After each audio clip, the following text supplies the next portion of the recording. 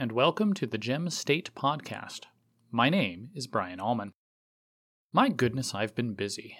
Last week was the Republican State Convention, and I have covered that extensively with 6 separate posts plus a video, so I don't think I need to spend any more time on it here. I also have the Great Reset series to finish up, so stay tuned for that. I intend to write about ESG and modern monetary theory, and then do at least one more post to wrap it all up together. Beyond that, there are local issues in my hometown, there are the upcoming legislative and Senate races, there are several issues going on, so it's going to be a busy summer. Today, however, I would like to start a new series called Civics 101. I find that schools have done a pretty poor job of teaching citizens how our government works, or at least how it's supposed to work. Turn on the TV and you can see people who expect the president to overturn a Supreme Court decision, or some who think that Senate seats can be gerrymandered. I understand that most people just want to live their lives, and spending time learning about such dry subjects as the role and function of government sounds like torture. For that reason, I thought I would start this series of short, 10-minute discussions on various issues related to the constitutional structure of our government. Today, I would like to talk about the U.S. Congress, specifically the differences between the House and the Senate.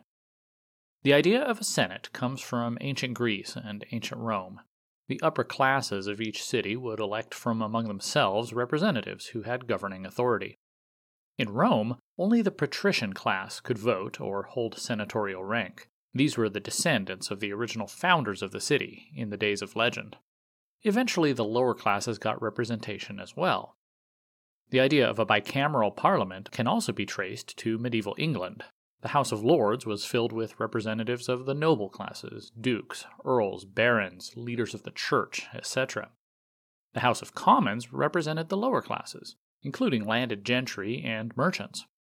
The idea was that the lords would naturally be more conservative, so as to act as a brake on the progressive nature of the commons. Today, our House and Senate are very similar to each other. Representatives are apportioned to states by population and elected for 2-year terms, and there is a cap on the total number of representatives at 435. Senators are apportioned 2 to each state, regardless of population, which means there are currently 100 members of the Senate. Both representatives and senators are directly elected by the people. Representatives are elected by voters in their district, while senators are voted on by the entire state. Here in Idaho, of course, we have 2 representatives. We have the 1st District and the 2nd District, and we also have 2 senators. It did not used to be this way. In the early days of the American Republic, senators were appointed by state legislatures. Why is that important?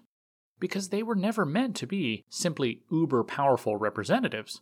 Rather, they were supposed to be the voices of the sovereign states in the federal Congress. You can see this in the way that the Constitution assigns different roles to the House and the Senate. The House, which was always meant to represent the people, is where spending bills originate. Did you know that? The Senate does not write bills appropriating money. They only vote on whatever the House sends them. Also, there is no filibuster in the House. The majority party can pretty much do whatever they want. This means that the House is going to be naturally more progressive most of the time. They're going to want to move forward, making changes in our society. On the other hand, the Senate is tasked with confirming presidential appointments and ratifying treaties with foreign nations. Why the difference? Because originally, this gave state governments a voice in how our nation operated. State legislatures, by appointing senators who represented their will, had a say in who the president appointed to run the executive branch, as well as in how we handled international diplomacy. Of course, the Senate also has the filibuster, allowing the minority party to exercise some control, some restraint on legislation. The interplay between these 2 very different houses of Congress was how our legislative branch was supposed to be. When Abraham Lincoln famously debated Senator Stephen Douglas across Illinois in 1858, they were not asking people to vote for them directly. They were instead stumping for their political parties. If the Republicans won a majority in the Illinois State House in Springfield, then they would appoint Lincoln to the Senate. If the Democrats retained their majority, then they would send Douglas back for another term. That is, of course, what happened. Lincoln would have the last laugh, obviously, winning the presidential election 2 years later. It was Idaho Senator William Borah, among others, who pushed for the 17th Amendment more than a century ago. Some states had already switched to direct election of senators, but the 17th Amendment made this the law of the land throughout the entire country. The feeling at the time was that state party bosses wielded too much power not only over their states but also over the Senate. This was the era of populism, where men like William Jennings Bryan traveled the country giving fiery stump speeches about the power of the people against the entrenched interests of government. Does that sound familiar? Populist reformers like Senator Borah believed that allowing the voters to directly elect senators would bring Congress more in line with the will of the people. I am not so sure that this has been the case. Once someone wins election to the U.S. Senate, he or she becomes extremely hard to dislodge. Our current Senate delegation from Idaho is made up of Jim Risch, who was first elected 14 years ago, and Mike Crapo, who was initially elected 24 years ago and is running for a 5th term as we speak. On the other hand, the voice of the states has become all but silent in national affairs. There is now nobody in the federal government to advocate on behalf of states themselves as sovereign entities. This is one of many reasons why state sovereignty has been severely eroded over the last century. The 10th Amendment to the Constitution, which was the last of the Bill of Rights, says, quote, "The powers not delegated to the United States by the Constitution, nor prohibited by it to the states, are reserved to the states respectively, or to the people." End quote. That means that whatever powers that are not explicitly granted to the federal government in the Constitution are the exclusive domain of the states. Yet today we have a federal government that has grown enormous and out of control, while the states have been made subservient to it. One of the ways our federal government has done this is through appropriation. They start handing out our own taxpayer money as grants to various state agencies, and then say, well, if you don't follow our regulations, then you don't get to have this money anymore.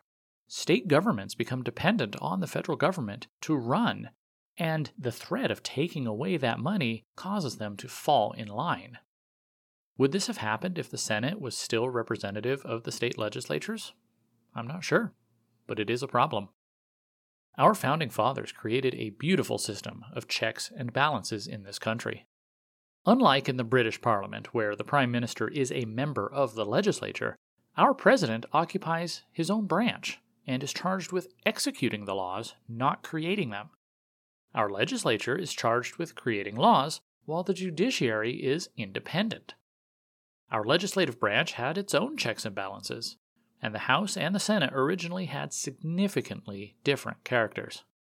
The House represented the people of America in general, while the Senate represented the sovereign states. The nature of the Senate was to be more conservative, slowing down the progress of the House and allowing our country to have the necessary debates before bringing about significant changes to our society. Today, many of those distinctions are erased, all in the name of giving more power to the people. But the genius of a republican form of government is that it is not a pure democracy. It is not mob rule.